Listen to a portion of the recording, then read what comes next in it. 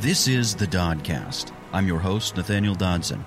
In today's podcast, I visit with Joe Kelly, a model-turned-photographer who is based out of York, Pennsylvania. Joe has worked with agencies in California, Miami, New York City, Chicago, Philadelphia, and more, and has developed a keen understanding of the industry from both a model and a photographer's vantage point. He likes to style himself a photographer that will not only help build a model's portfolio, but will help them launch their career itself. In our talk, Joe and I will chat about his early modeling days and a trip to Milan that humbled this brash young model, his transition into photography, the approach he takes when photographing people, some views on retouching or altering images, and a cringeworthy comp card that got him started years ago. We talk about all this and much more on this, the third episode of the Dodcast. I think we're rolling. We're rolling? We're good. Ladies and gentlemen, welcome into the Dodcast. It's my podcast where I talk about stuff that I find interesting with people who are far cooler than me. And today I've got Joe Kelly. Joe, thanks for coming on the podcast. I appreciate you being here. Can you just give me the cliff notes of who you are, what you do? All right. First, thanks for having me. So I basically shoot and model full time. I started shooting and maybe 15 years ago. Okay. So I picked it up. I started to shoot because I wanted to help models. I've always wanted to. So now I found a way to do modeling. that. Yep. So because you came into photography from being a model first. Yeah, because I knew where I came from. Okay. And which was if I always say if I would have made a mistake and fell for a scam, that would have been it. Yeah. So I can help you avoid all the scams and things like that. And there's tons of it out there. And what ended up happening was I really fell in love with shooting. So I continue to help models, but that's how I'm doing it. I'm getting them the pictures they need to work. Okay. And you're working directly with agencies? Yep. So I work with a variety. So in Philly, there's a ton that I work with. I work with some in New York, some in North Carolina. And then, of course, models are with different agencies in other markets. So I'm doing that as well. How does that work? Like, do you reach out to those agencies first, or do they find your work and reach out to you? It typically starts with a model. So the model says, hey, I'd like to work with you. They've seen my work somewhere, and then they give those pictures to the agencies that they're with. And then sometimes the agencies are like, who shot that? And then they put you on a testing list. Who shot that? This blue-eyed guy this guy I found. This goofy guy. But yeah, so you want to get on that testing list. Okay. And what that list means is that's a list that the agency has looked over, and they're tough to get on. But if you come into the agency as a model, they'll give you this list. And if you're on that list, chances are you're solid and you're going to give the agency what they need. So the agency, when you're on that list and they have the new model come to them, like, you obviously need to update your either your not really your lookbook, but your card, your headshot, whatever it may be, or just we need these shots in your portfolio. We'll hook you up with Joe. Yep. Run out there, and you'll be on a list with other people that are really good. So you have to keep your game up. It keeps you shooting at a level that's top, and you have to give a little more for a little less, and it always gets more competitive. Are you bidding against other photographers, or is the agency just picking you and telling the model, go, Joe will shoot what you need? They will lead you in the right direction. Okay. In other words, if you're a girl that needs super high fashion, that's not really my thing, because there's not much of a market for it. Okay. So they'll send you to a super high fashion guy, and if you need more lifestyle and happy and organic type pictures, they'll probably send you my way. So they'll give you a push. But it's up to you who you want to shoot with. Gotcha. That's super cool. How'd you get into the photography? Like, I mean, obviously you came from the modeling, but did you always kind of have an interest in the camera? Well, when I was modeling, I mean, we're talking ages ago, so there was no digital, and I knew I didn't have the patience for film. Okay. I wish I would have started then. I was just probably very scared. And then I've always been artistic, but I can't draw. I can't paint. And I couldn't figure out what I wanted. It took me a while to figure out that that's what I like to do. So I'm basically shooting is my artistic side. Was it a family member that gave you a camera, or did you just go out and buy one day? So the funny truth is I wanted to shoot. And in my mind, I had what I wanted to do. And I got this point-and-shoot camera. Okay. And I was like, always the best pictures. Yeah, it's always full auto. So I take these girls out. And in my mind, it's going to be it's going to be fantastic. You ever Right. see the Top memes, shelf. the nailed it memes where it's like a supermodel and then you have another one? Expectation versus reality type stuff. So I do this. So it's funny because it goes back to Philly. So I take about 3 new models out and I'm like, okay. And of course it's bathing suits and it's in a park and it's on a picnic table and it's everything that I hate about shooting now, which would be trees, bricks, and railroad tracks. Okay.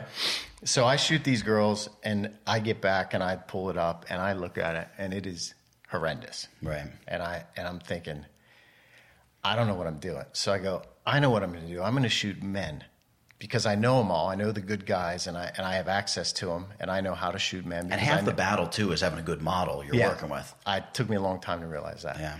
So I took a guy, Mike Tall, I take him out and I said, now he was with Ford for 10 years with me and he was with Reinhardt.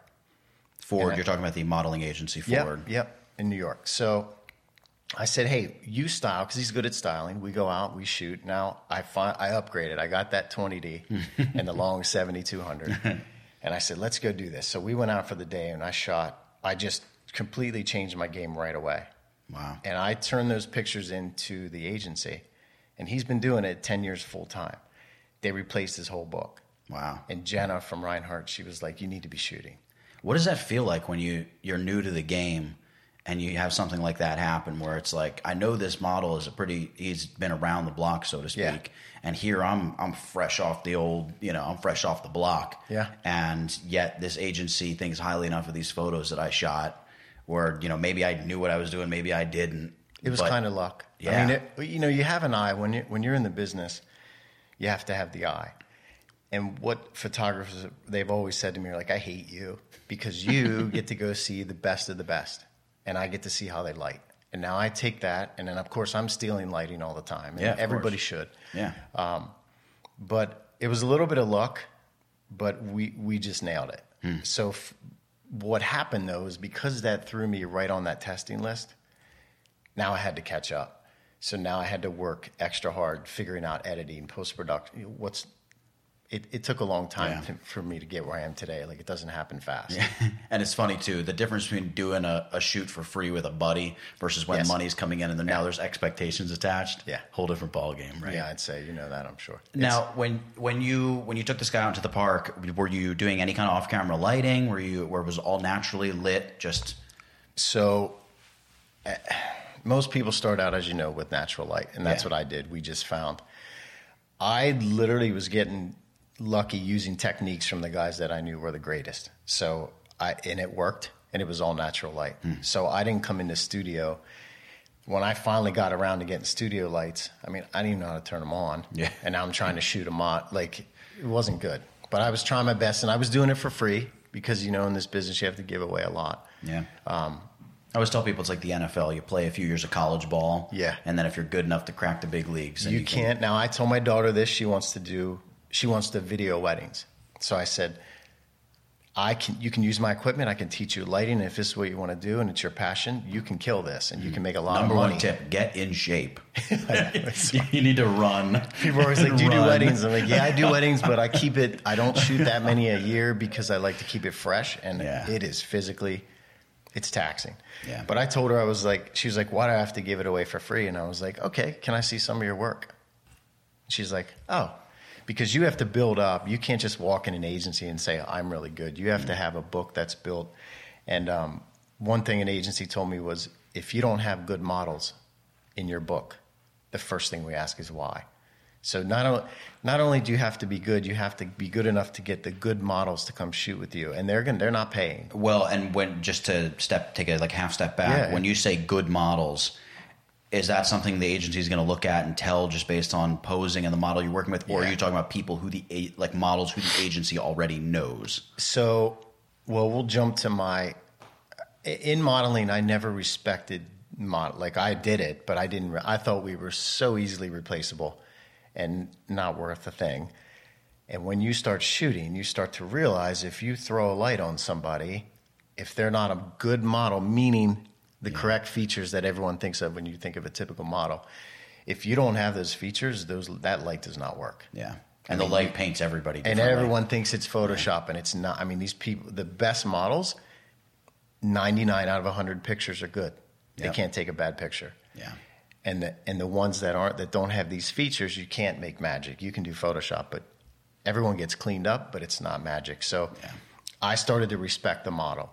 And what that means is, they're lean, they're tall, they meet all the requirements. And the fact is, when you take their picture, it's stunning. Yeah. And then the agency recognizes this because that's the people they're sending to you. They're looking at these photos all day long, too. Yeah. The height thing is a big deal. Everyone's always like, well, I'm 5'9" in heels. Well, lengthwise, it's about clothing first off. You're not going to fit the sample size if you're not the 5'9", 10, But when you shoot a model who's 5'2", as opposed to 5'10", in the same outfit, it looks completely different. Yeah. So this is what I mean by good they look short. And there's nothing wrong with it, but the standard is... Right. It's like trying to be a bodybuilder when Yeah. you're my size. Well, Yeah. you could... Yeah. We can I appreciate you trying to throw if the you want to compliment give our back. whole life out, you can do whatever you want. No, there definitely are people who you're photographing them and their face takes the light differently. Same modifier, you same click it. everything. It's Yep. just a different thing. Yep. I know. I 100% know what you're talking about. Yep. It's like the feeling when you upgrade from a crop sensor camera to a full frame sensor, and you're like, "This is the sharpness I've been missing out on." Yes. And nobody can describe. You just have to see it. Yep. You just have to see it. That's pretty cool. Speaking of cameras, you're shooting with the new 5D Mark IV. Yep. Right. It's one of those things one of those cameras where the really technical people are sort of like, the specs aren't what they should be. You should get a Sony. You should get this. Have you always shot Canon? Is that the... I started with that 20D, and then I went probably to a Mark III. Okay. Or no, the Mark II. That Okay. was the big buy Yeah, back then. Mark II was a game And then the changer, 3, right? and then I turned in my 3. I sold it, and I had it checked for actuations. And they always say it's like a car, 100,000 miles is getting high.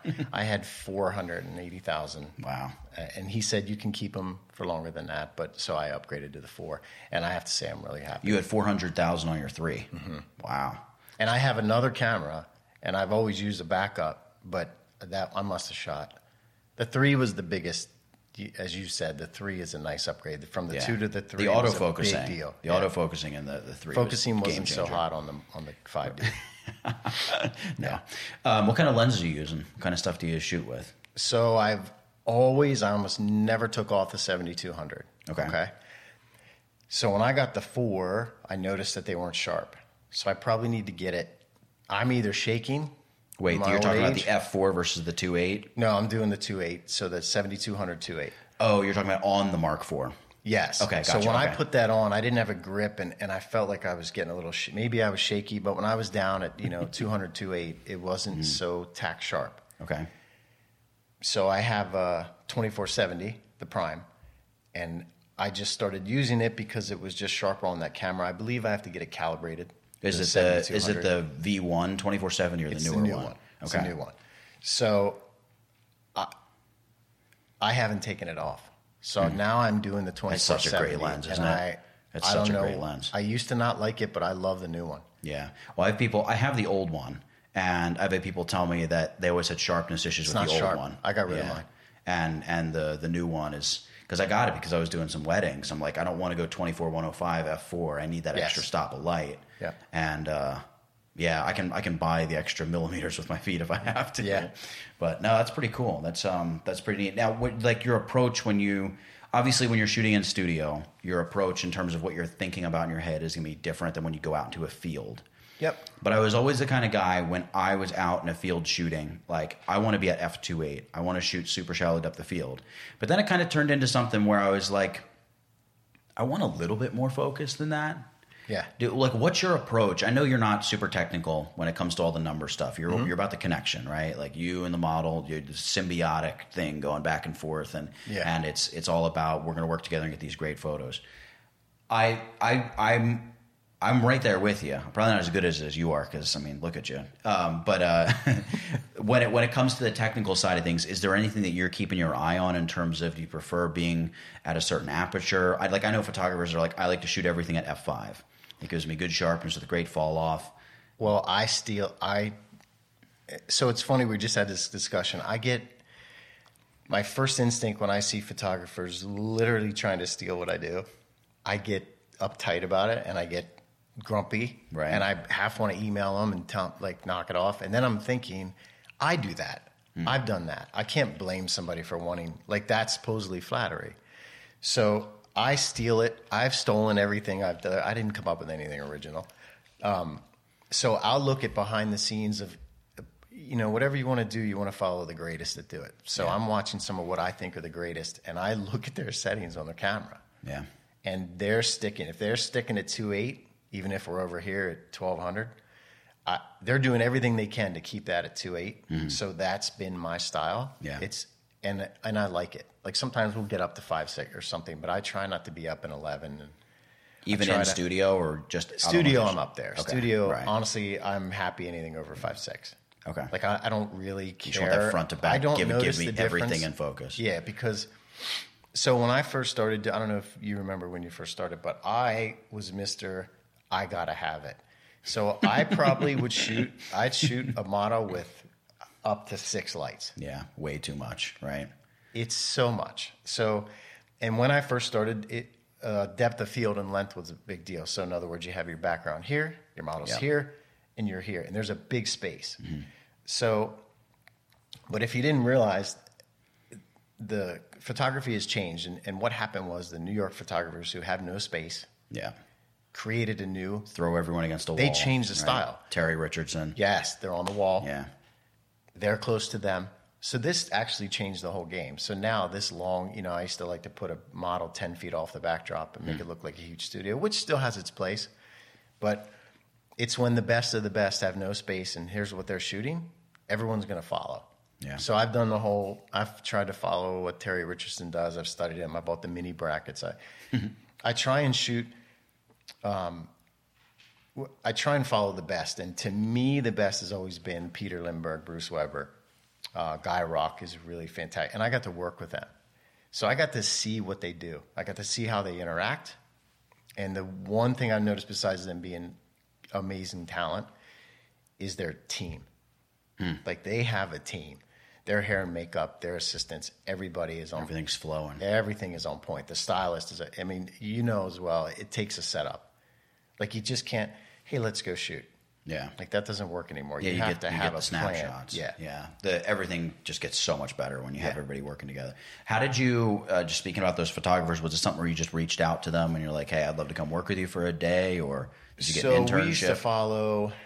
Or was it modeling? Was your modeling days? Yeah, it was modeling. Okay. So I met, I remember meeting Peter Lindbergh, and I was just head over heels. And people were like, Peter who? I'm like, you don't know that guy? It's Charles Lindbergh's brother. Come on. Yeah, this guy shuts the block down in L.A. to Right. shoot. But, so sometimes you get lucky. And then even the testing photographers that are the best of the best, you can see how they light. And they're really, to me, the best. Like, they kill it consistently every day. And they're turning into agencies top-notch work for not a ton of money. Yeah, they're like the studio musicians who are super talented but never became the rock star. Yep. Yeah. And I follow the business model that they do. My rates are what they are because of what they, New York actually keeps rates down because there's so much talent.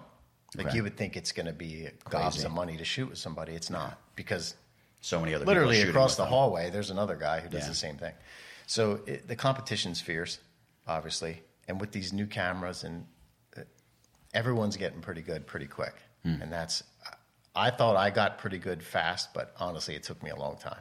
Yeah, and there's a lot of young photographers who you see kind of growing up and building a following and a company online pretty fast. And it's amazing how young they are. Yeah. Like some are teens, and they're incredible. Yeah, and you're looking at their stuff like, whoa. So I don't know how. I've always had the advantage of seeing what the picture should look like from the best of the best. And if you don't have that advantage, I don't know honestly how they're so good. I don't know how they got so good so fast. I'm like, you guys must be like, to me, they must know somebody that's really good, or they're learning from some somebody. kind of mentor that helped them. That's one of the best ways to learn. Yeah, of course. So how do you think you being a model has sort of changed or informed the way that you photograph other people? Because it has to affect you a little bit, I think it's right? just the experience. So I know what they're feeling. I know the insecurity. I know we call it losing the model. So even little things like showing them the picture, like here, look at that. You know, when you do that, you do that, right? Yeah. I do it. I try not to. Yeah. Because the truth is, I know the majority of models I know are extremely insecure. Everyone thinks they're cocky. It's never the case because they're getting chewed up every day. Yeah. So if you show them that picture, they're picking themselves apart. They're going to look at what they don't like, and if they see that, you lost them. If they're not blown away by the picture you just showed them, even though you might be, because technically you're looking at it from a different perspective. The light looks so amazing. Yeah, and they're like, but my nose looks weird. Yes. Now you lost them. Yeah. So I feel like I don't like wasting their time. I know, like I've been with photographers who just dick around all day, and you sit there, and for me, I'm out. Like I just lose interest. As the model, you're saying, yeah, you want I to show respect up and them. get to work. Yeah, because you get tired. There's photographers that shoot like 10 looks. It's stupid. It's the same day, same model. It's going to look like the same shoot. To build your book, it needs to be spread out. I see what you're saying. So when you lose them and they're bored and they're tired, because they're not eating before they're coming normally. You don't realize that, but they aren't. Yeah. I want to be bloated when I show up for my shoot. Right. I want to be full and fat and tired. But my six-pack that I've worked this hard for, I want it to disappear. I think I just know what they go through. Okay. So when I shoot, typically it's over before you know it. Like I try and keep them confused. I'm not trying to build a relationship. I'm not trying to get them to go into character. I mean, sometimes if they're really having trouble moving and letting go and relaxing, I show them what I would do as a model because I work with a lot of new people. Right. So I go, okay, when this clicks, you're going to move here. You're going to move here. Right. Don't stand there. When I take that picture, unless I say don't move, move. Yeah. Because I have that shot. And I tell them what we have to do. We have to focus, compose, and shoot. And when you hear that click or that light goes off, we have that shot. Yeah. So now move. And little things, and it's pretty funny watching me do it because we did a video of me doing it one time, and in my mind, I'm a 17-year-old beautiful fashion model, but in reality, I looked at the video and I go, "Is that really what I look like doing this?" And I'm like, so now it's embarrassing, but I go, I know this looks funny when I'm doing it, but when you do it, it's going to work. Yeah. They know that I've done it, so they feel they're more confident in me. They know, like, this guy knows what he's doing. And when I started shooting, when I opened the studio, I thought, what do I know? Like, what business do I know more than any? And it's always been modeling. Yeah. Like, I'm not the greatest model. I know that I have a lot of limits. So you have to learn to recognize your limits and then your niche and then work it. Because I'm borderline big and tall because I'm like 6'3" and I'm 210 pounds. So I'm borderline big and tall. Most models are not as large as I am. So I'm limited. I can't put on a 40 regular jacket. Right, yeah. And you should be able to. You could, but it'll look really bad. It doesn't. I went to Milan. I went to Milan with all the money I had, and I showed up to Milan, and I was like, I'm going to kill it. I'm going to be, I had all these high hopes, and they're like, here's the sample size. And I'm like, oh my God. And Milan at the time, the sample size was probably a 36 reg.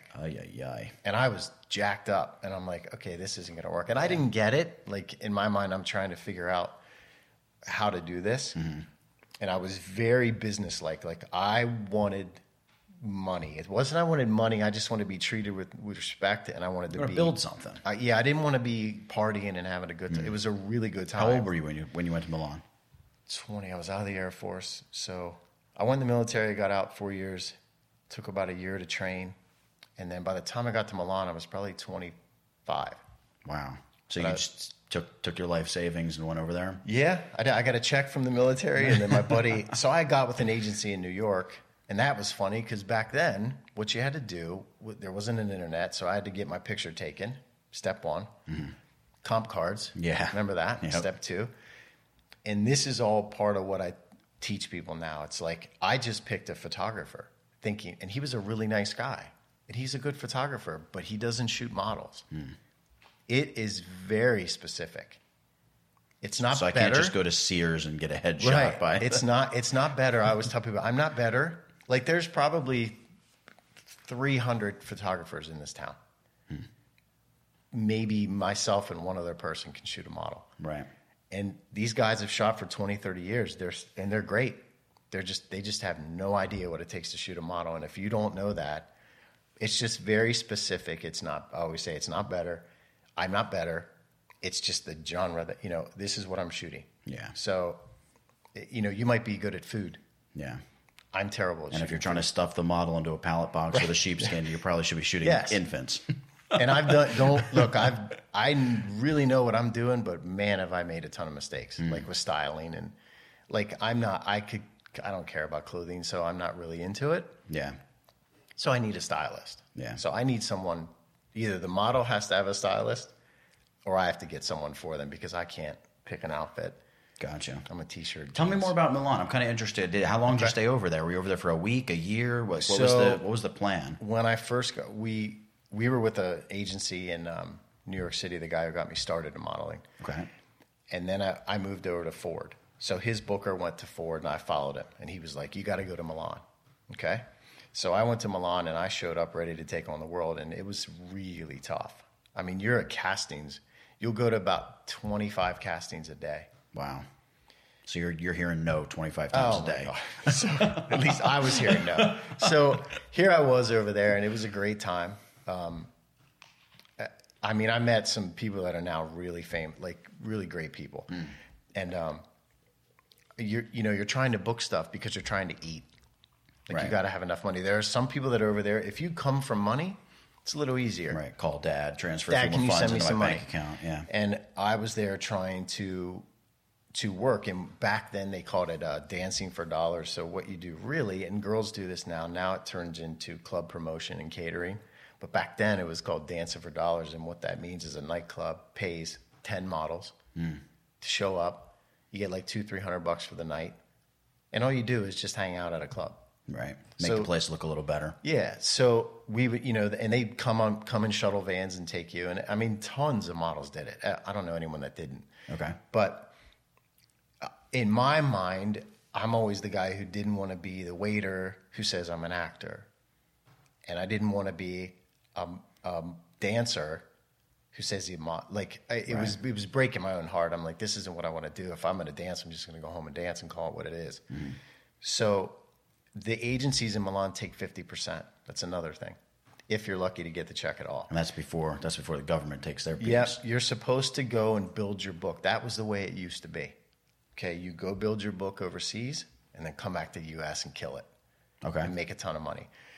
I didn't really build a book. I got some great pictures, but I was doing underwear shows because I couldn't fit clothing. So that was fun and it paid, but I couldn't model what I wanted to model. Like I got to meet Valentino in Rome and hang out, but he's looking at my jacket, when it's supposed to be here, it's here. Like I'm looking like a idiot in a fat guy in a little coat. Yeah. Right. So it didn't work. So I came home. I did spend an extra month there. I was probably there 4 months. Okay. Wow. So you were there for Yeah, I didn't want to come back. But I had some family issues, so I came back and I took care of that. But when I came back, then I wanted to model. But even to get to that point, you remember how I said about the comp card? So now I had to send out like 500 comp cards in New York City. Hey, I want to model. And I mean, the comp card is hilarious. If you saw it now, it's hilarious. Like construction hat, taking my glasses and looking over the top. It was everything you would make fun of. Like... So 500 comp cards go out, and I probably get 2 responses. Who are you sending them to? Every agency that you can find? Back then, I basically was looking. Maybe there was the talent book then that showed all the agencies. Okay. But I literally would mail them out. Like you had to mail them. It wasn't like today. So today's a little different, and it's much easier to get right in the business today. So back then, a guy, Mike Lyons, calls me from, it was a Lions group back then. He was more of a fitness agency. Okay. And he tells me, he goes, I was just going to throw this away, but I think you have something. So just come meet me before. You're in my throwaway pile, maybe. Right. And I go, okay. Now, I didn't tell him he's the only guy who called. Like, so, let me schedule you in around the rest of the meetings I got going on. I was like, well, these other guys. And so I go up, and I never forget walking in, and it was a fitness agency, and I thought I was fit. And we were talking about abs or something. I remember saying, it's all lighting, right? It's all in Photoshop and lighting. And he looks over at this guy, and this guy's sitting over here. The guy lifts his shirt up, and I go, oh, my God. I go, I'm going to go back to Pennsylvania, and I'm going to work out because clearly I need to. So I did do that, and I I realized I can't really be a fitness model. I just didn't have the physique for it. Okay. But I realized I could do editorial stuff and start doing what I wanted. So he let me start to do that. And then then his booker went to Ford, and then I moved over there, and then I went to Milan. But that initial start, I had, say, X dollars. And if I would have went to a scam where you get selected, right? Because I was selected. You ever the big castings where they select people? Or if I would have went to a school, I would have spent that money and had no business contacts at the end. And I'd have been done. Huh. So I feel like there's some people that I can help. If you avoid that, it can change your life, because let's face it, it's a great gig. Right. Most of the models that I know are very blessed. They know damn well they're lucky to be doing what they're doing. And they're very nice and they're very humble. And you can make a lot of money doing it. The business has changed. It's a lot of e-com now. Okay. All the celebrities took the big jobs. The campaigns are all celebrities now. All the magazine covers are celebrities. That's been that way for a long time. But there's still a lot of opportunity. When you say e-com, what do you mean? So when you shop online, yeah. So you see the model with the clothing. So you're talking about an independent. Fronts, backs, yep. Okay. So a typical model day back when I started would be 4 outfits, maybe 5 shots a day. And I mean, you sit, you wait for the light. Right. The rates are really high. Pampered. The rates are high. Got the catering. Nowadays, so there's a client in North Carolina that I work with. I'll go down and are we good saying the client? Yeah. As long as they're great. Yeah. So for instance, Wrangler. So I'm a bigger guy. I'm a rugged guy. My friends make fun of me because they always say, you always do construction or rugged worker jobs and you don't work. Just because I look so much like a man. And they laugh. So, but I'll go down there and a typical day is 50 shirts. Wow. So fronts, you're doing the modeling for back, this. you get styled. Okay. So there's backs and fronts. So that means when you go online and you shop and you're shopping for a Wrangler shirt, you see the front of the shirt, the back of the shirt. That's e-com. Gotcha. So it's just all, everything is online now. So when you go to the website, say you go to Nike, okay? Is it Nike or Nike? Nike, who cares? Nikki. So so you see the campaign stuff, the really cool shots, right. The models in action jumping around. Yeah. And then, so that's more the campaign. That's more the bigger, that's a better day rate normally.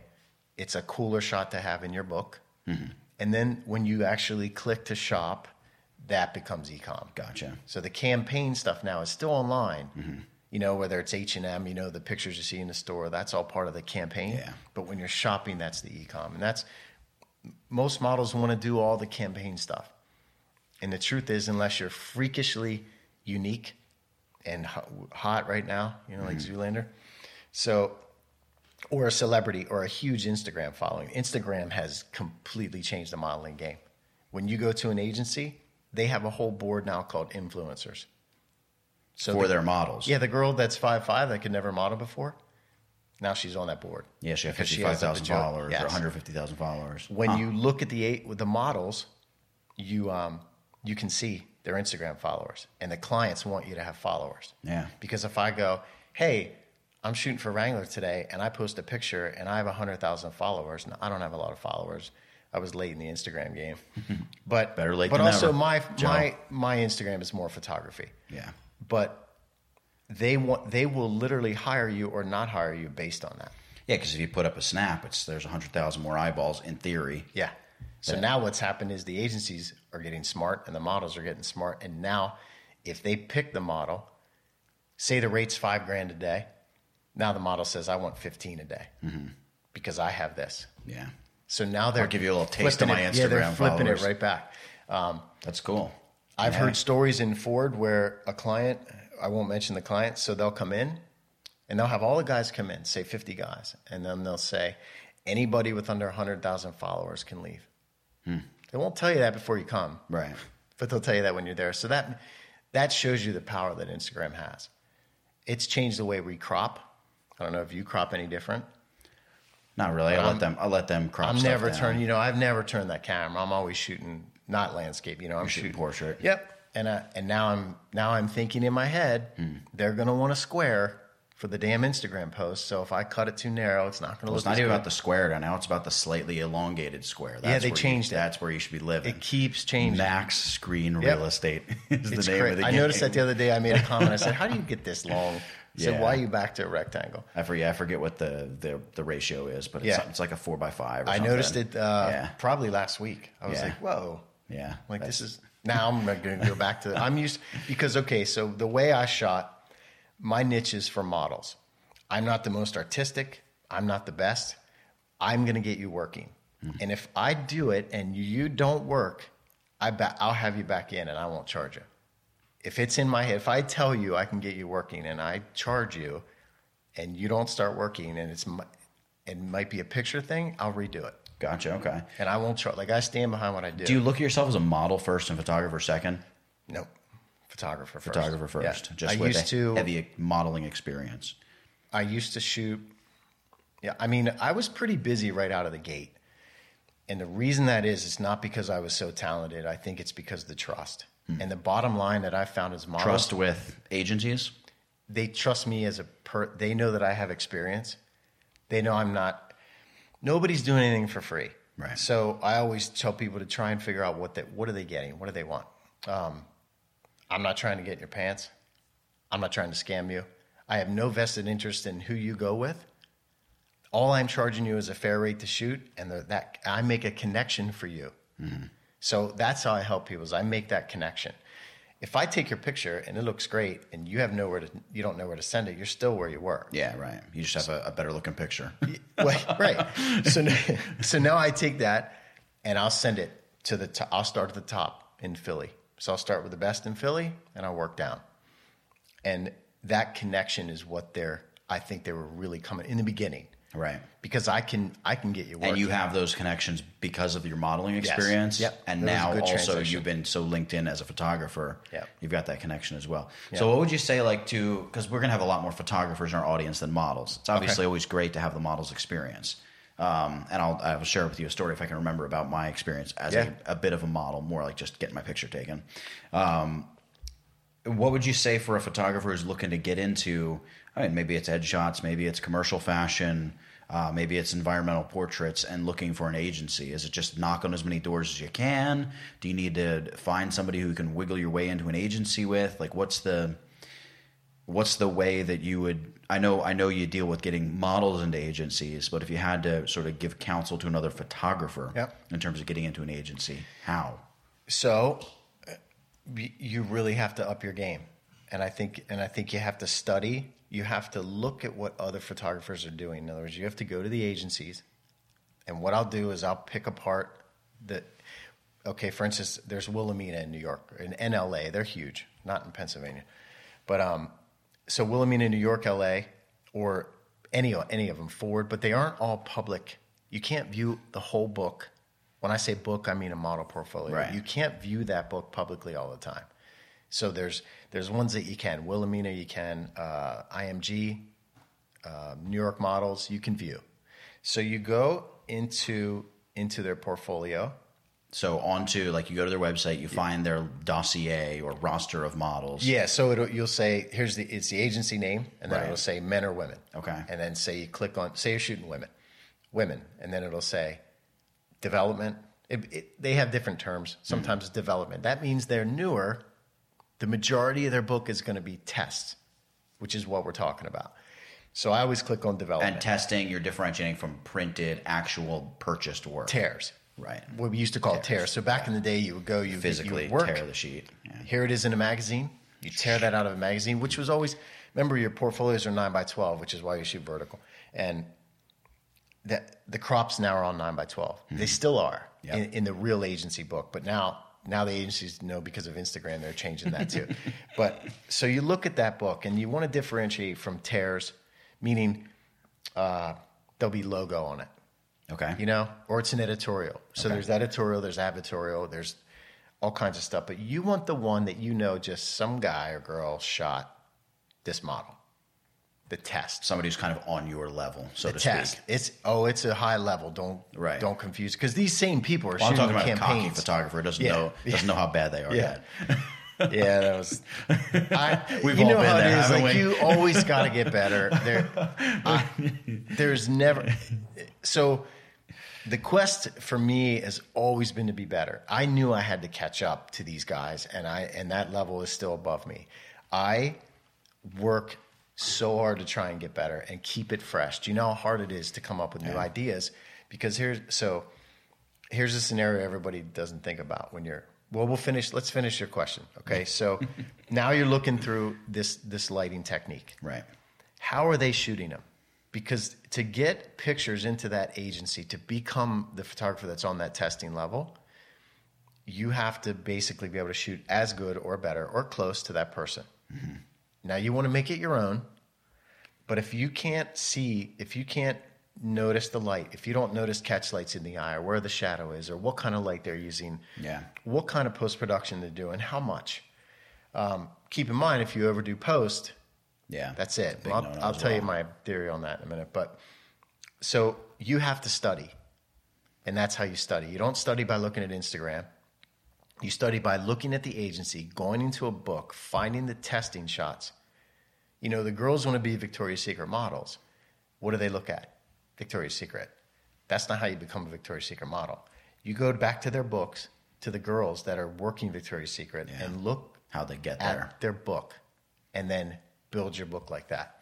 It's interesting you say that, and what you said too a moment ago about you look at what they've got going on, but make it your own. Because of course everybody always wants to. I got to find something that differentiates me as a photographer, and this, that, and the other.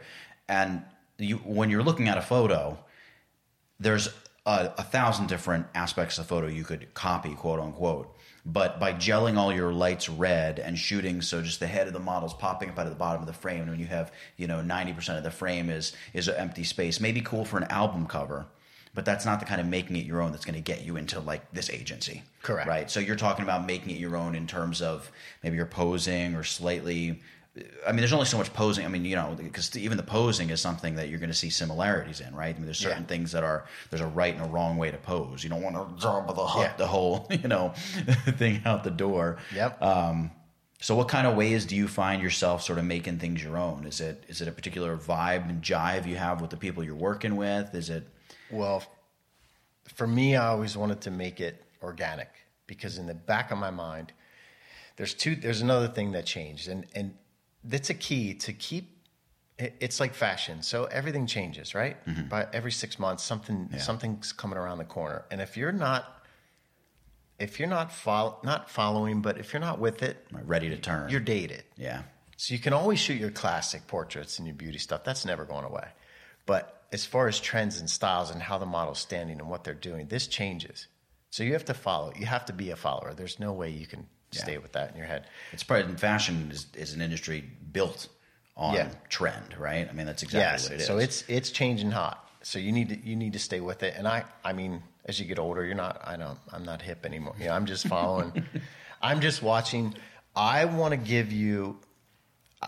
I need to know what the clients are hiring. So when I say I'm not better, I'm just different because I come at it I really want to get you working because I know in the end, 100 people or more are going to ask you how you did it. And you're going to say, I was dicking around and then I shot with Joe. Happened to fall into it. Joe did it. Oh, I see. From a model standpoint, it's a referral. you're saying. That works, it works for me. It comes back to me. The people that I shoot typically come back 4 or 5 times. And some of their friends, I would imagine. Yeah, and I always say, I want to shoot your model pictures multiple times, and then I want to shoot your wedding, and then I want to shoot your kids. I was like, is that being ego, or is it like that's what you've done a good job when you shoot them as a model all the way through growing up because they usually start young. So you get them all the way through as an adult, they stay working. Yeah, there's some models I've worked with literally from like 14, 15 years old. And they come back to you. And you see them and it's like, wow, now you're getting married. Look at that. That's pretty crazy. But they come back to you, right? Yeah. And that's the trust. And a lot of times there's that trust with the mother because she's got like eagle eyes. Like this guy's a creep. I'm not sending my kid back. The mother has to love you. Yeah, of course. I mean, there has to be that. Like you said, that trust is huge. I mean, I get heartbroken. I always used to say, as a model, there's no ego. As a photographer, there's been ego. Like I struggle to keep my ego, because not that I think I'm good, I just don't want to be outdone. I want to work. Yeah. because I feel like I give a lot, and I really do care. Yeah, 100%. And I try and get people working. You understand there's value there that you're giving. There is value. Yeah. We can talk about free shoots then too. I'll tell you about that. But so basically, here's my take on shooting with so much Photoshop. So now the trend is less. Because obviously everyone figured out I can change. You can change more than I can. You can completely change the person. Yeah, you make stuff very different. When a client's looking at this, so think about if you're hiring somebody and you're selling a product and you're looking for X range of person, this age, this look, and now you found them and you look through their book and it is so Photoshopped. Yeah. If you're Photoshopped too much, they think you have bad skin. Yeah. Take the sunglasses off. Let You're me see out. who you are. They want to see you. And nowadays they look through your book, which by the way, you're as good as your worst picture. And then when you get to the end, As a photographer or model. yeah, that's true. I didn't think about it from a photographer. But so Ford told me, good advice the Booker told me, she was really smart. She was like, first off, commercial clients don't want to see commercial crap in your book. What do you mean by commercial crap? So they're what we call lifestyle models, where they're not doing high fashion, but they're making a ton of money. They're doing ads for Sprint or for Your Home Goods or family at the lake with a canoe and everyone's happy. And so everyone thinks if you're going to do that, you either have textbooks as a college student or you're on a self. Remember the days, the old pictures, the stock, they look like stock photos. where you have the plastic piece that flips out. It can't look like stock photos either. Oh, okay. I see Because what it's you're too saying. perfect. Okay. It's a great photo. It's fine, but that's not what should boring. be in your book. Yeah. And if I book a job for a retailer that's not cool and the picture's flat, I look kind of crappy, they don't want to see that. You don't tear that out and put that in your book. You don't put everything in your book. You only put what makes you look fantastic. So when you talk about, just to butt in for a second, when you talk about less is more in terms of Photoshop, Lightroom, I mean, Lightroom's more your toning and sharpening type stuff. Yeah. But what's your process like with the models you're shooting? Are you very just like, we need to turn in honestly what is you? Now, my theory is I'm not going to change you. So I'm not going to change anything about you. I'm not saying I won't liquefy something here. Because as a photographer, if you're shooting me, so I know I'm picky about myself. So I know as you get older, you know what I mean? So I'm a bigger guy. I have bigger features. I have a bigger nose and ears. If I turn the wrong way, it's not great. So Still better than most, though, Joe. Still better than most. That's good. So if I look at you and I get a girl and she's turned and you created a lump here, if I push that in, it's not really changing who she is. That's just if it's a good angle here and a bad one here, I'm going to make this angle better. I see what you're saying. But I'm not going to make her 110 pounds when she's 150. Right. So you have to turn in a true version. So when you're photographing people, you have to that's the one thing about shooting models. You can't you know how you like to do them very cinematic? Like your thing looks dreamy. It's not what an agency would want, It's cinema to me. It's beautiful, right? And you put a lot of work into it, and I can tell, and I can't do that. All you'd have to do but I think even if you were going to turn it to an agency, you would just leave out some of the. Oh yeah, some of that. I mean, it'd be a whole different ball game. Yeah, so of course. You can shoot. People get real artsy and they do all this crazy stuff. They don't. Yeah, you don't need to paint the florals on your They want to see you. Yeah. I don't want you hiding behind hats, and I don't want you hiding. I want to show you. You just have to shoot organic and real, and not change who they are. And as far as how you light them, you better be studying the agencies, because these guys are really talented. Do you ever? I just had a guy that I photographed not too long ago. I don't want to put a date on it because I don't want it to be too super obvious. But I was photographing him. He was such super cool dude. He was great, everything. And I brought the photos back to my place. I load them up into Lightroom, and the shape of his head. I did not see this when I was photographing. I thought the photos had been stretched sideward. He's had a big head. Well, no, it was just like very flat and wide. It was bizarre. Like when I brought them up, I thought something had gone wrong in my camera. And so I was messing with the aspect ratio. I'm like, no, this is the photo right out of the camera. Did not notice. I don't know if it was the way he combed his hair and it was super flat or what, but it's that bizarre moment where you're working with somebody for maybe it's a whole day and everything's great. And the photos are still great. I mean, they came out, I mean, you know, because of him, not me, of course. But the photos came out fine. But there are these times where I'll work with somebody for a while and there's something glaring about them that you don't notice. Yeah. And my first reaction is always, just Photoshop and fix that. But then there's the other part of me that's like, no. Like, obviously, I saw this when I was there working with him. It just didn't register for whatever reason. Yeah. So for me, I'm a lot ADD. Yeah. And I think a lot of creative people are. Yeah, I think you kind of have to be. I mean, it's the way it is. What were we talking I'm about? not. I know what. Oh, look. No. So I'm not. Doesn't like, everybody I'll go always from make here. a joke whenever you bring up ADD? Yeah. Editing this should be fun because we'll have conversations. They'll all piece together in the end. Yeah, but, right, exactly. So you can keep me in line here. No, we're doing good. But you know, you miss things. Yeah. So you get hyper focused on certain things, and then you lose focus on others. So my girlfriend, who models and does hair and makeup, is very detail oriented. So when I'm up on my workspace on the monitor, I'll be editing. I could be editing a picture for an hour or two, and she'll walk by and just go, You missed this and that and the other she's thing. like, what's with that? And it's something I didn't know. And typically it's a girl's chest. So if you have an outfit, I don't think about it. I'm not looking at it. I'm looking at your eyeball. Right. So the spacing, how girls' chests. So every girl thinks they want big, giant boobs, but it hinders a lot of models. Okay. So you have to. I would imagine. I don't have any. And Yeah, I already feel there are hindered. two. I know it sounds weird, but if they're hanging weird or the bra is weird, or a girl's chest is a big deal. Like, you have to keep it not the focus, because I always feel like I want your focus on your face and not your Right. body. But if they're weird in any, not that the chest is weird, but the angle Okay.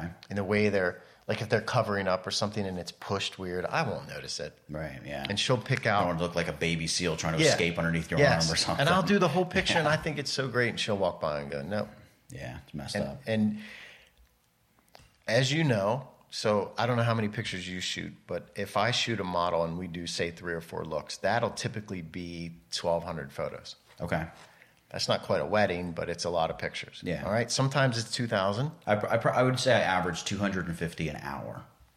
Like Yeah. if we're shooting hardcore. Images. Yeah, See, 250 so an I'll hour. shoot way more than that. So some Okay. people undershoot. The guy, Rick Day, one of the greatest at shooting men. I've shot with him as a model probably 5 or 6 times. He's one of the first guys I tested with. Mm-hmm. He is unbelievable with light and post and shooting. So he shoots, I bet he shoots 50 pictures a look. Wow. And he'll have it in 10. That's good. And he's really good. Yeah. I mean, he is, like, for men, he's one of the best. And just to He's in give New some York. perspective for people who aren't shooting, it's generally accepted that if about 10% of your shots are good, you're a really good photographer, right? Like if you go through. Oh, yeah. So a lot of it is you're shooting, and you know there are going to be some throwaways just to catch people in between an expression or a pose or whatever it is here Yep. and there. And sometimes you stumble into a pose that's like, whoa, I didn't Yeah. even realize that was there kind You of catch thing. them. Yeah. Yeah. So a key to that, since you say a lot of photographers will watch this, so the key is movement, and not necessarily. So the model has to move, but it's when they don't that you find a challenge. So now you have to physically make them move. And I never touch them. Some people were very touchy. Yeah. No, I'm I not touching agree. it, because then you get the creepy feel. I had a photographer one time that told me this trick where if you want to pose somebody's face, grab them by the nose. Yes. Not actually, Yep. but like at the Yep. distance kind of grab Yep. them. So and that's I'm been turning. such a useful thing I'm always for me. pushing their shoulder like this. Yeah. It's not. I'm not actually And it touching always it. makes them laugh too. Like, Yes. you're grabbing my nose from across the room. Yes. I'm like, feels good. So you're doesn't getting it? them. You're getting them working. Now I work. When I say sometimes they've never modeled, but they want to, so they do their homework. But you shoot this guy here, and all you got to do is go over here now and shoot it. Yeah, just change your The angle. light's coming from here or something, and it's a completely different picture. Yep. But if you get too stable and too stale, you have to move, because you'll surprise yourself. Yeah. Like, you don't know. Notice how there's never one guy who can just explain all the lighting to you. Yeah. And this is it. You ever look on YouTube when you first Yeah. started and you're looking for lighting and you're like, 8,000 different videos. because there isn't one. Yeah. That light isn't going to work for this person. And half the time, for a long time, they're getting lucky. Yeah. Like you get lucky. It's like a lucky explaining mistake what the perfect sometimes. blade of grass looks like. Yes. And you're playing and you're bouncing. And how do you, it's all preference. It's still art, but it's still preference. Yeah. So there is no one way to do it. Well, and to your point earlier on when you were talking about different faces taking light differently, there are men who I've shot with a 7-inch reflector on my light head, no grid, just basically bare bulb in it, and getting some stuff that looks really great. And they're killer. Exactly. But I know that if I put that and like tried to do a family portrait, it would look like hot trash. Because you're talking about skin. You're talking about... Yeah, and just it really just and makes those having the features model. so sharp. The subject, we can call that. I mean, you can't do it. You can't take a really cool photo unless the subject is really cool. Yeah. And in this case, it's the model. So you have to, and that's another thing when you're shooting people. I like shooting people in general. I don't care if they're a model. I prefer to shoot models because I feel like I have more experience in it and I'm more confident in that. But you have to learn to change that light up. Like when I first started, I'd shoot, and if I'm not getting the picture, I would just sit there stuck and pissed. And then my buddy's like, hey. And so you're chasing a single. Yeah, you have to move. I call it beating it up too much. Like if you just keep beating it up, you're not getting it. You can tell right away when you shoot if you have something going on, and you can make tweaks and adjustments. But models, as a photographer, you should know that models hate sitting there. Yeah. When you're just so anal about that light. Like you should know what you're doing. I don't want to sit there as a model. Like I've been doing it so long, I don't really like getting my picture taken. But like if I'm sitting there, you better know what you're doing. Yeah. Especially if I'm paying you. Yeah, I want to go get lunch. Let's wrap this up. If I'm paying you, you should know what you're doing. And that is a good point. The pressure's on when it's pay time. And so let's talk about pay. Because I know photographers go through with this. So, or do you don't want to touch that? So no, go for it, please. You ever see them bitching about free shoots? Like I don't do free shoots, but okay. Yeah. So I know you want to touch more on photography, but this helps the perspective. Dude, I want to touch on everything. Yeah. Well, I want to touch on your perspective. As long as it's your perspective, I'm good. Why I pay? So I always say pay, not because I'm a photographer. I've been doing this before I was a photographer. Always pay. Models pay for shoots. It's a big misconception. People are like, well, if they want you, they'll... No. They don't pay agencies. They pay travel sometimes to go to the agency or casting, but you pay for pictures. And the reason you do that is value. And the reason you want to pay is because if you say to me, Joe, I want to shoot you for free, who's it about? It's about you. Right. I'm going to be getting what you want. I'm filling out stuff that I need in my portfolio for the agency that I'm trying to get a job with. I need it for me. Right. So that's when photographers have trouble charging prices because a lot of times they're plenty good enough, but they don't feel they want to charge. And there's a lot of value if you're shooting the right thing for the model. So it's all about you. It kind of as model and photographer, you need some direction.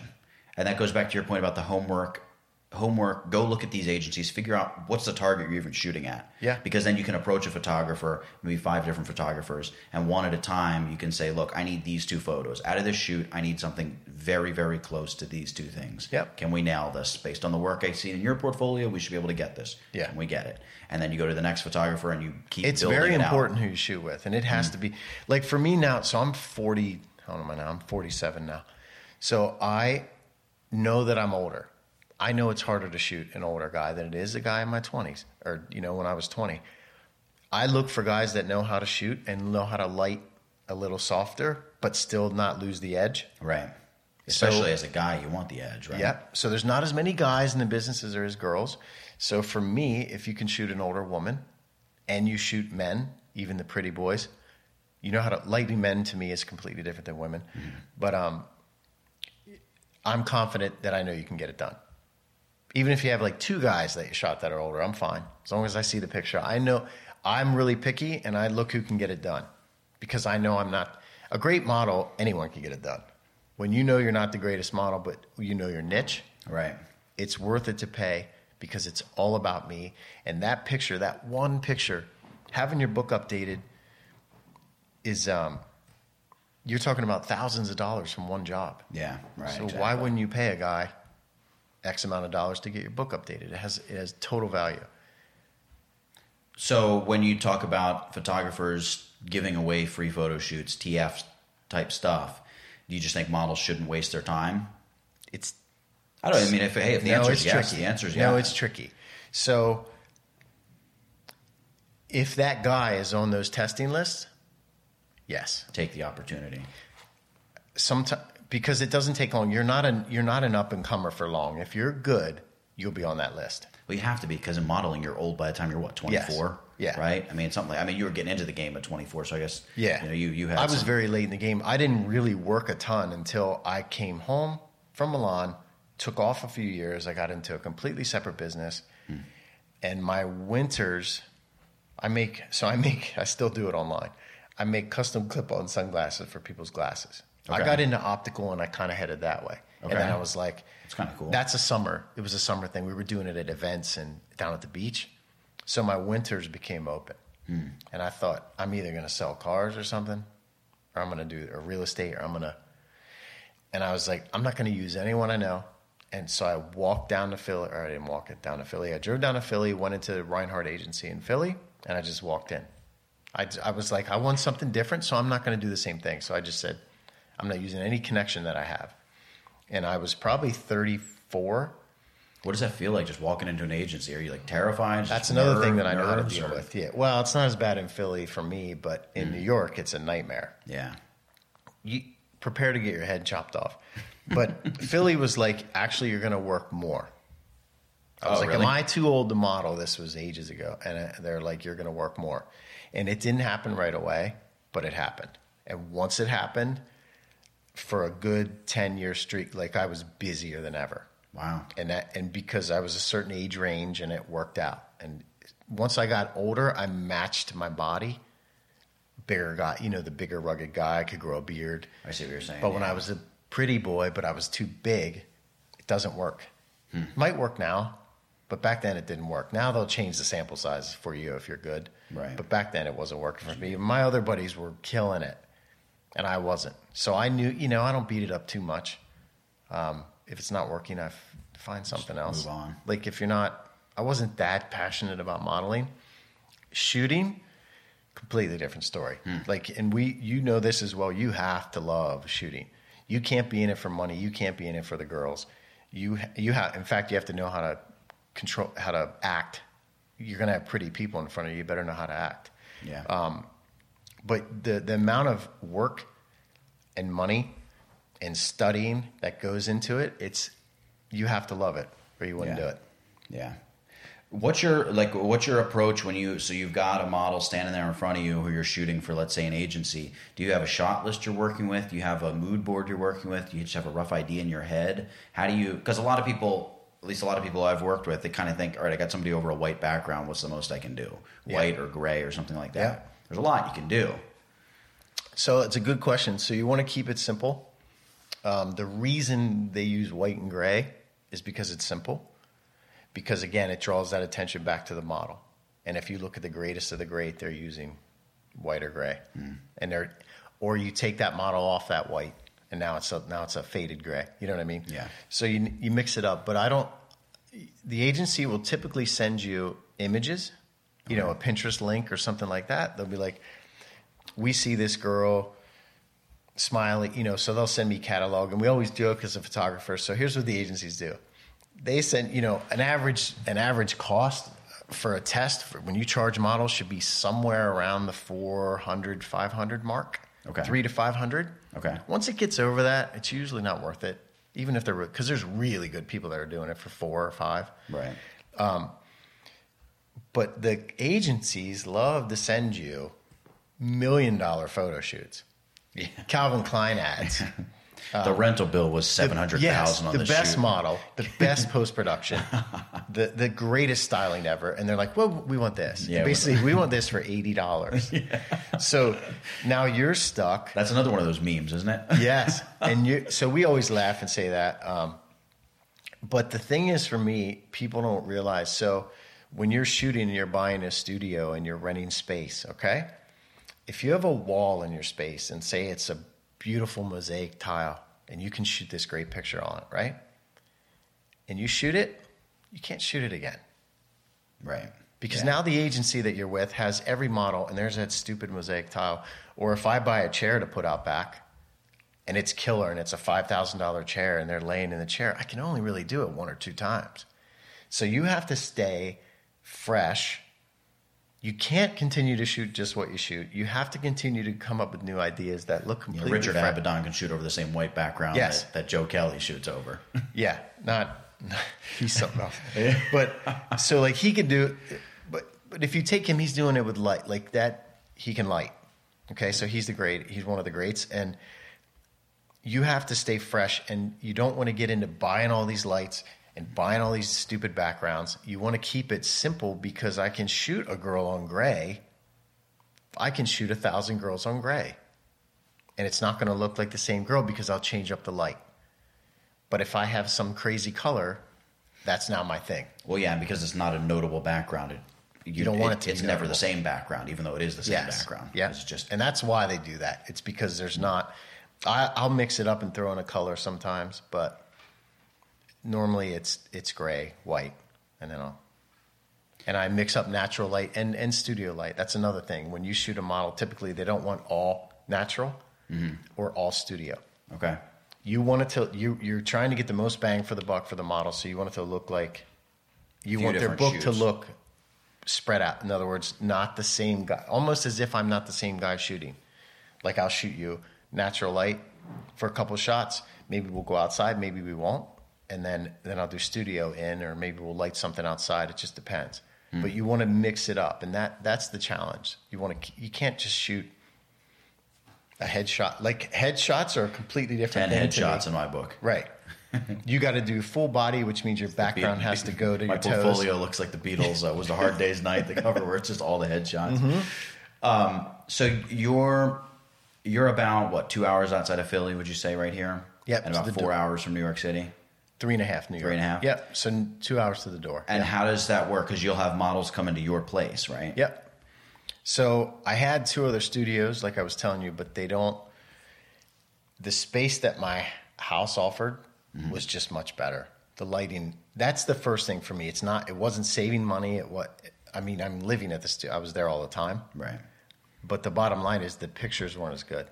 And when I realized the space that I had and was able to transform some of it, now I have a better space. So I'm going where the best space is first. Yeah. I mean, there's great Hollywood headshot people that do it in their garage, right? Yeah. I mean, and these guys that Rick Day that I was telling you about, I base my business model off of him.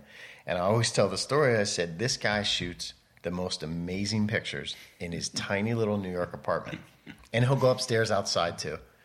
But most of it is in his one room. Wow. And every time I go shoot with him, I realize how small that room is. Yeah. And the pictures are out of this world. And so you don't need a lot of space. You don't need much of anything. You can get by with one light. I typically will use one light to shoot. I don't know if you... Yeah, I mean, it all depends on what I'm shooting. Yep. But I'm comfortable shooting with one light. Or, I mean, this commercial shoot I did last week, less than a week ago, we had several setups in this particular corporate environment. And the one was a 3-light setup. And for the other 4 shoots we did during that day, it was one light. Yeah. One light. You can't beat it. It's one light plus some ambient. We did a More background so with the one models. studio setup. Yeah, well, yeah, and they weren't really models we were working with. Yeah, so more so if I'm doing a model, it's typically one light. Typically. I'll variate that sometimes. But, again, I used to have 6 lights. Like, it just looks terrible. There's just too much light. Yeah, you flatten everything out. Yep. There's no detail left. There's no structure. There's no depth. Shadows are, in my opinion, shadows are the best parts of photos. Yep. Like, shadows are my favorite. I mean, you don't just want solid black, no detail, but the shadows do all the sculpting. They do all the beautiful work, and it changes everything about the photo. I don't know about for you, but for me, the biggest challenge that I didn't realize was balancing light. When you talk about balancing light, you're talking about the balance between a fill and ambient light. Just giving it, like, if I'm shooting one light and it's too harsh over here, how to fill. Yep.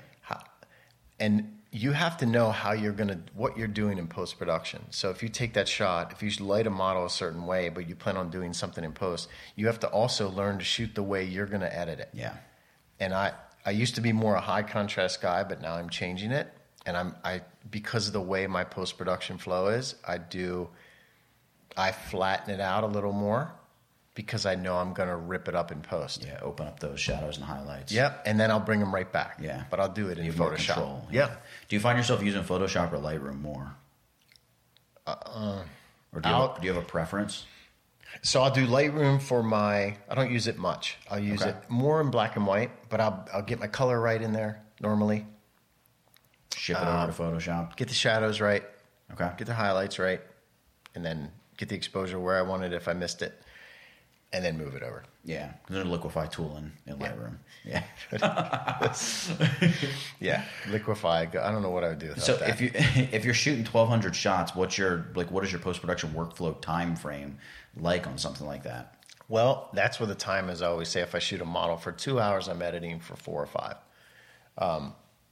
And as you get better at editing, even though you're faster, you get more in depth. So it's very time consuming. You can't make things blurry. You can't paint. You have to do, whether you're doing frequency separations or you're doing, everything is very detailed. And man, you look down at the watch and a lot of time has gone by. Yeah. And we're talking one picture. But that selection is a key. I was going to ask, are you the one making the selections? Because Yes. sometimes I'll send a PDF of, I'll do a loose selection, Yep. as long as there are no blinks, bad exposures, blurry shots, Yep. stuff like that. Stuff that's obviously going to be a problem, a little motion shake, like you were talking about, Yep. you bump your shoulder or something.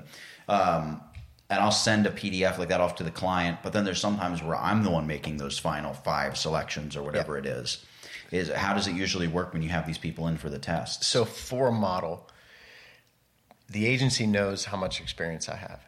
So I always say, never pick your own picture. I don't pick my own picture. Don't let the model pick their own picture. Never. I'm happy to hear you say that. Never. Because there are 100% times where it's like, why did you not? This picture is so much better Do you than know what why? you picked. Because they pick themselves apart and they find what they don't like. I think- and they yeah. don't want to see that. Yeah. I, as a guy, say Rick Day sends me.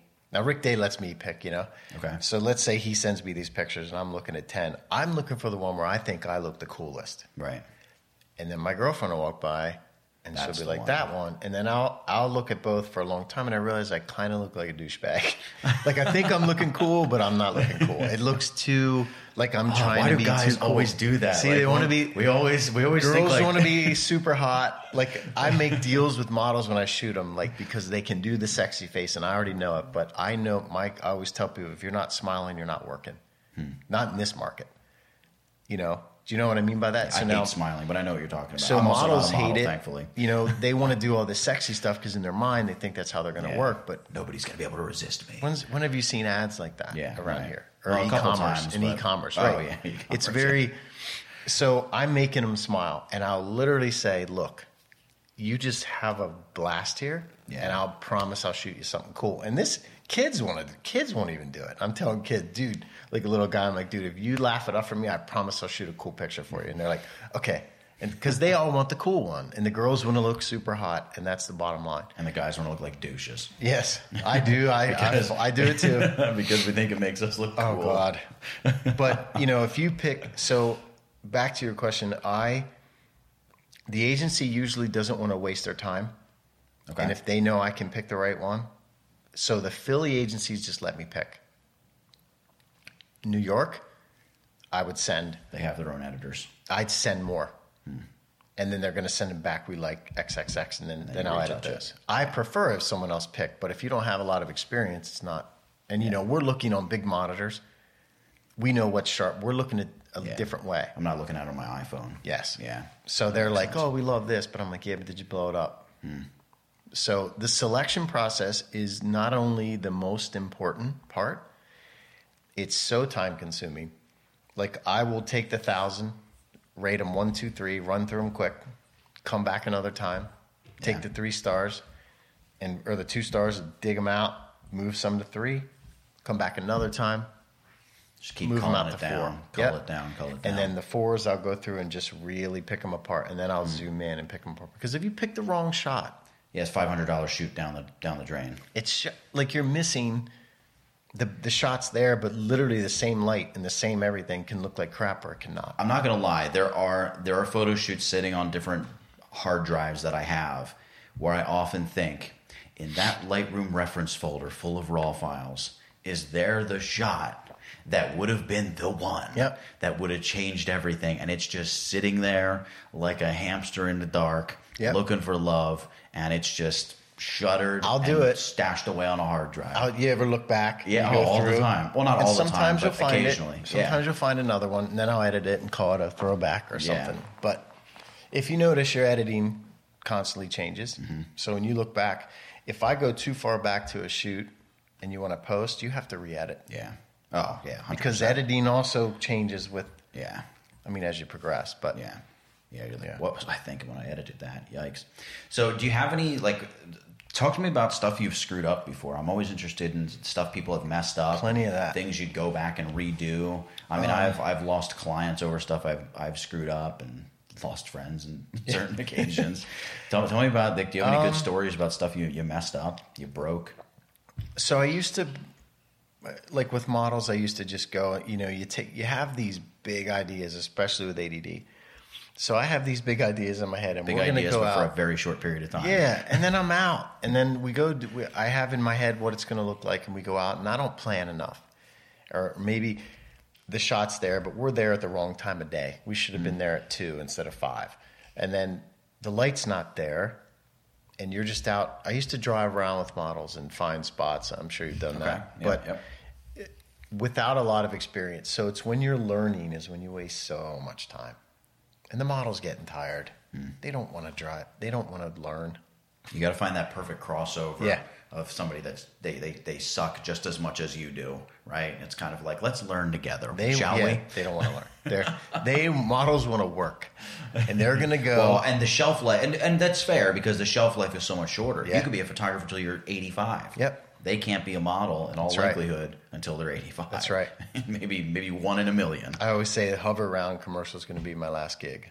When I'm driving around, I'm going. Yeah, right. the little bracket you put on your steps so you can take the chair up and down the steps. That's a good gig. When somebody's got to do it. You just look at the camera as you're going back in my day, kids. Yeah. No, but I never I've messed up plenty, but nothing. The funniest thing, do you remember where you're shooting and you'll bump something in your camera and everything, and you're not checking? For the rest of the shoot, it's f5, 6, and when the lights are at f13. Yeah, so it's always blown out. I've done that before. We used to joke, it's a little bright. Yeah.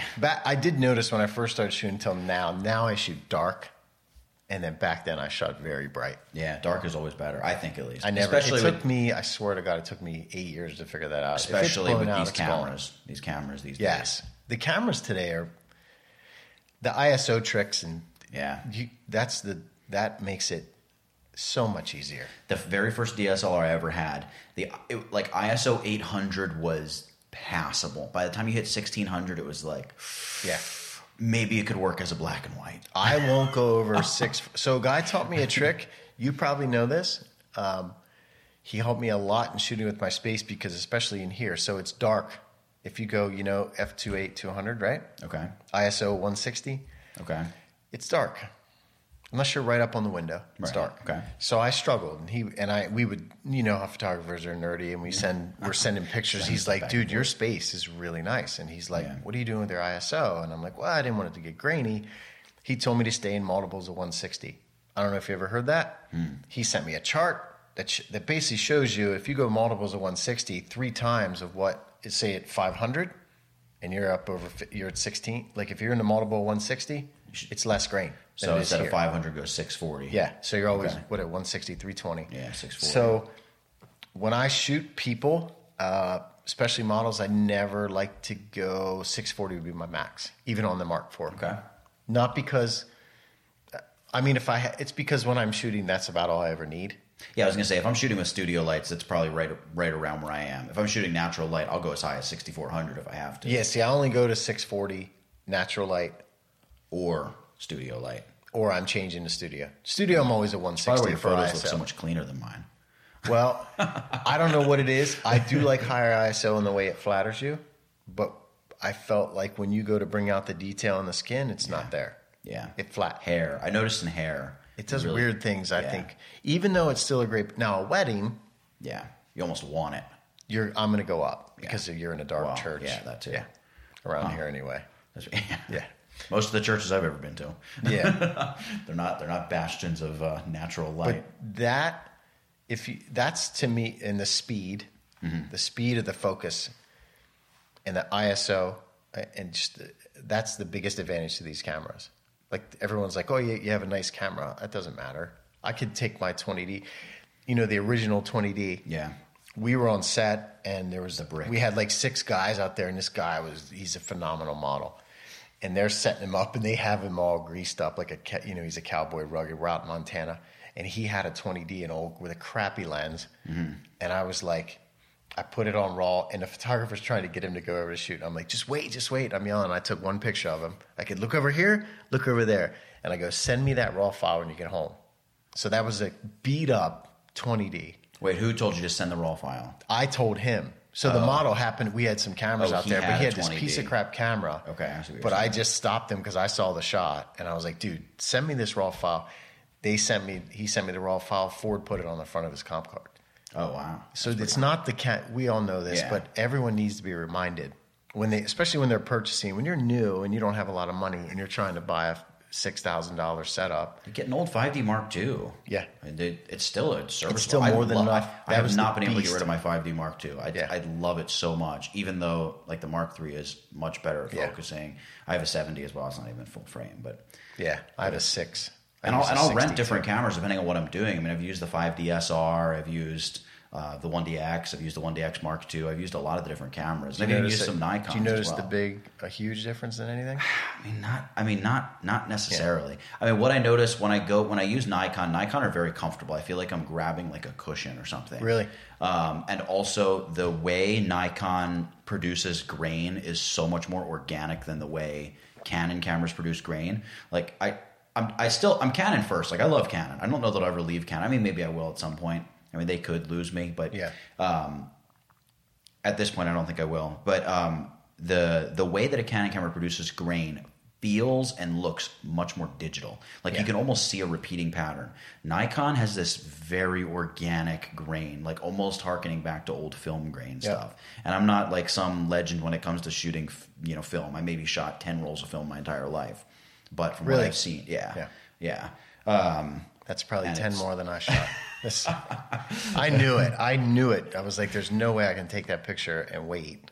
Yeah. There's no way. Oh, I've never done a professional job or a test job. I'm talking about like having a camera as a kid. Yeah. Where you're taking the film to CVS and it's like it's $3 to develop and I got to wait 4 days. No. Yeah, I'm not. What are the kind of challenges that you face as a photographer doing what you're doing? What's difficult about what you do? Is it waiting for the next job? So last year, I mean, I've been very lucky to be busy, considering when I look back, you pick yourself apart. Like I feel like I've always technically rushed to catch up.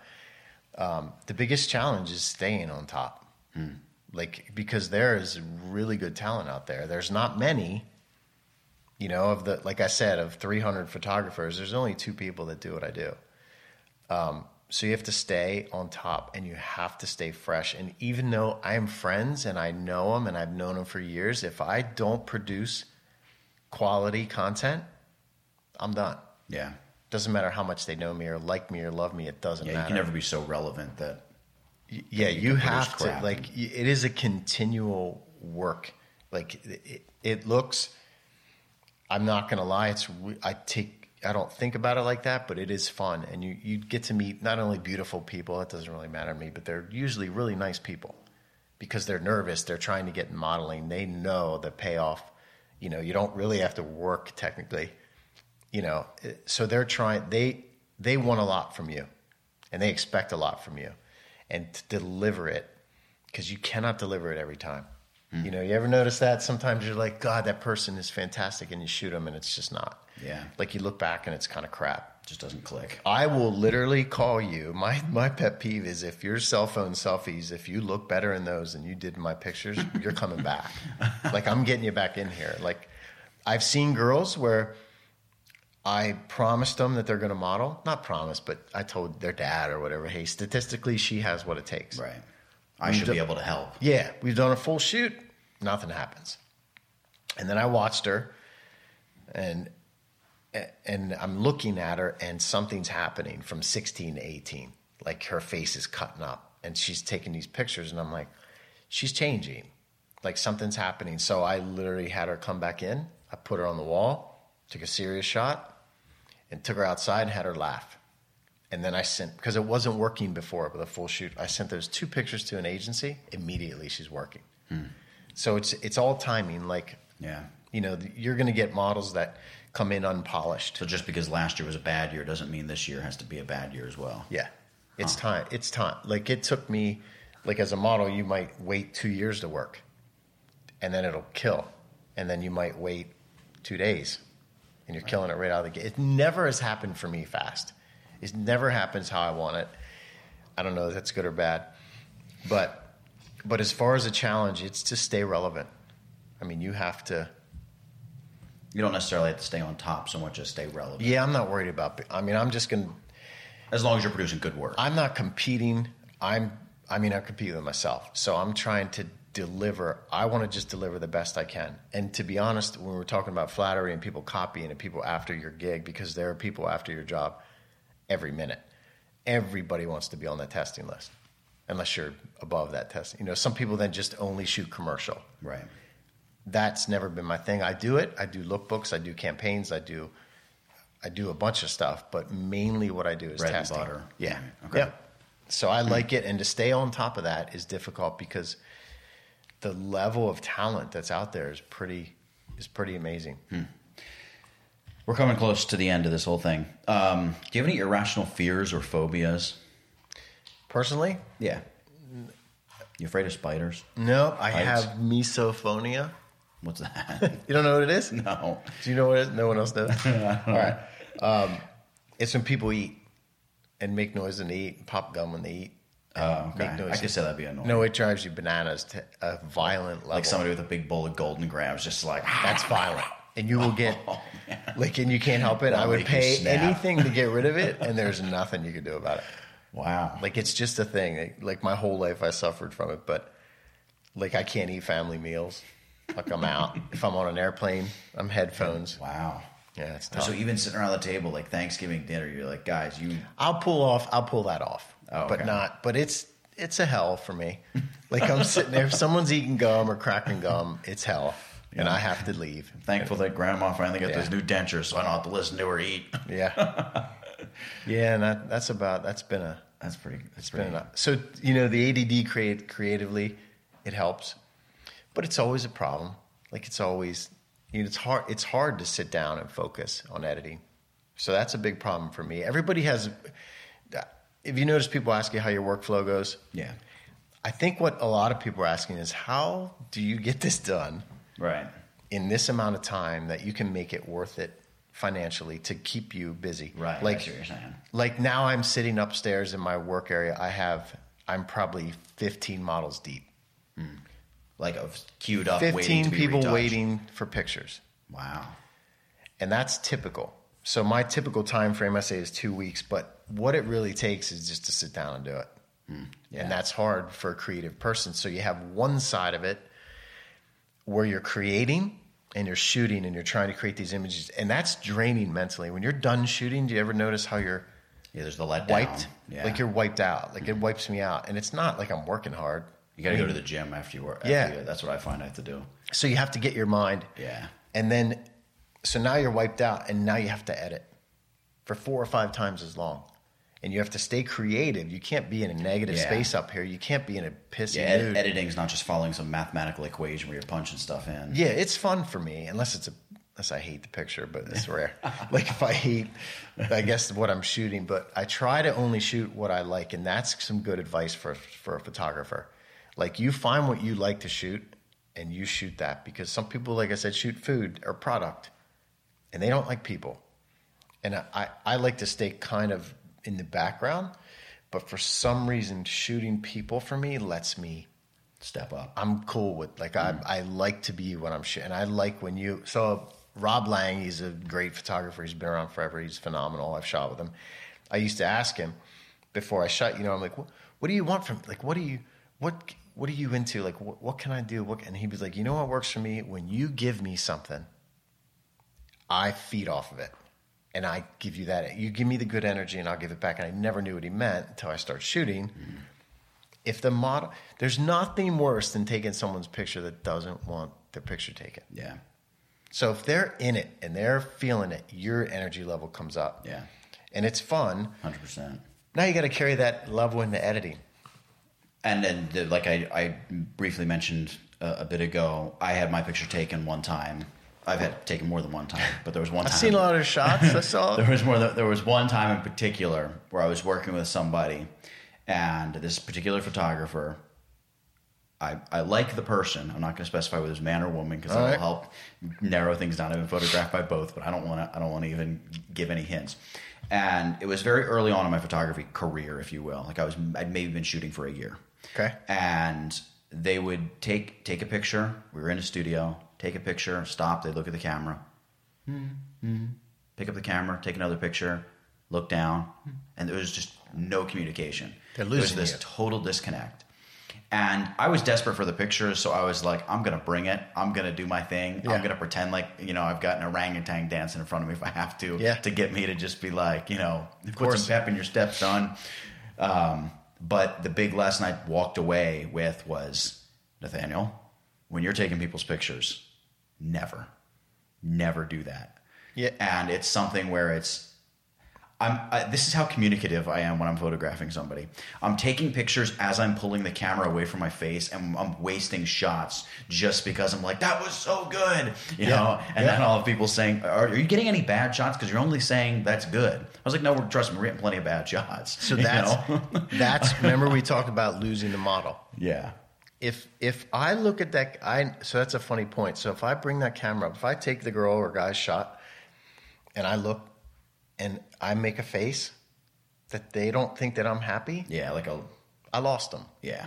And now they're unconfident. Well, because then you're thinking, what do you see? Yeah. What do you... And this is the kind of thing I'll do. I'll look at a picture and I'll be like, that one wasn't that good. And they'll kind of laugh.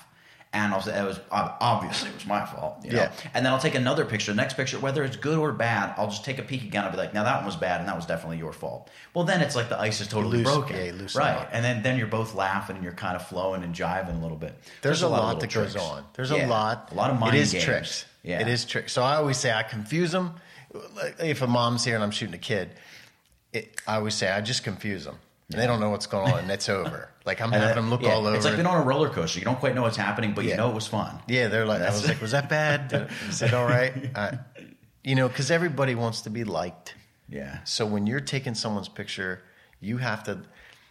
And here's another point. So there's a fine line between giving, especially with a girl. If I'm shooting a guy and they know me, it doesn't matter as much. I can be more into it, and I'll move guys around sometimes, like because they know me. If I know them, come on, push the shoulder. So I'm like, come on, dude. So, but when it's a girl, there's a fine line between giving them enough to make them feel beautiful, without making them feel like I think they're beautiful. Like there's a difference. There's you're beautiful, you're stunning, not I think you're stunning. I always tell people too, one of the speaking of tricks, I always tell people to make that face at the camera. I want it to be very clear that you're not doing this for me. Like this is for the camera. Yes, ultimately for you. I'll say, you know what I mean? Look at me. Not me. Not me. I'm like, bring it back to me. I'm like, not me. Yeah, I don't care. Look at the camera. We always say the guy, the one Rob Lang, he told me he's in New York, and there's guys in this studio area where they shoot outside, and these guys are out there. They're like, make love to the camera and all this stuff. And one day he's like, I just had enough, and he walks out. He's like, shut the fuck. He's like, nobody talks like that. Don't say that to people. Don't say make love to the camera. She grabs the camera and starts kissing it. Are you going to be happy? But there is a fine, like people that don't know the business, they see something on TV and then they sort of think that's how it is, and that's not how it is. A photographer you should feel super comfortable. And making a person comfortable, even if you're an awkward person, you have to find a way to make them feel comfortable. And that's a huge part of what. I mean, there's a lot more that goes into just the click. Yeah. So it's a lot to it. So what's next for you? You starting this YouTube channel you were telling me about before. Now that I've mentioned you have to start it. So I tried to get it. My daughter's going to help me do it because she does my editing. Very cool. But I was going to try to give you the name before we did it, but we're not there. But what I'm doing now is instead of just being able to help you locally, Now I've helped people in LA will call and I'll help them, and I don't even charge them for it. I just help them get. It's always been a big thing to me, and the truth is, I worked for not a scam, but more like a school.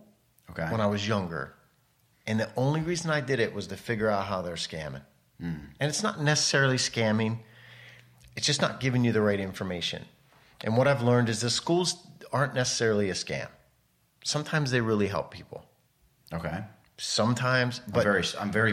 What is it? A bear market is bad. I'm very bearish. Yeah, on schools, not bullish. No, I know. I feel like if it's the I'm just right talking people, in general, even college for psychology, if you will. I'm the same.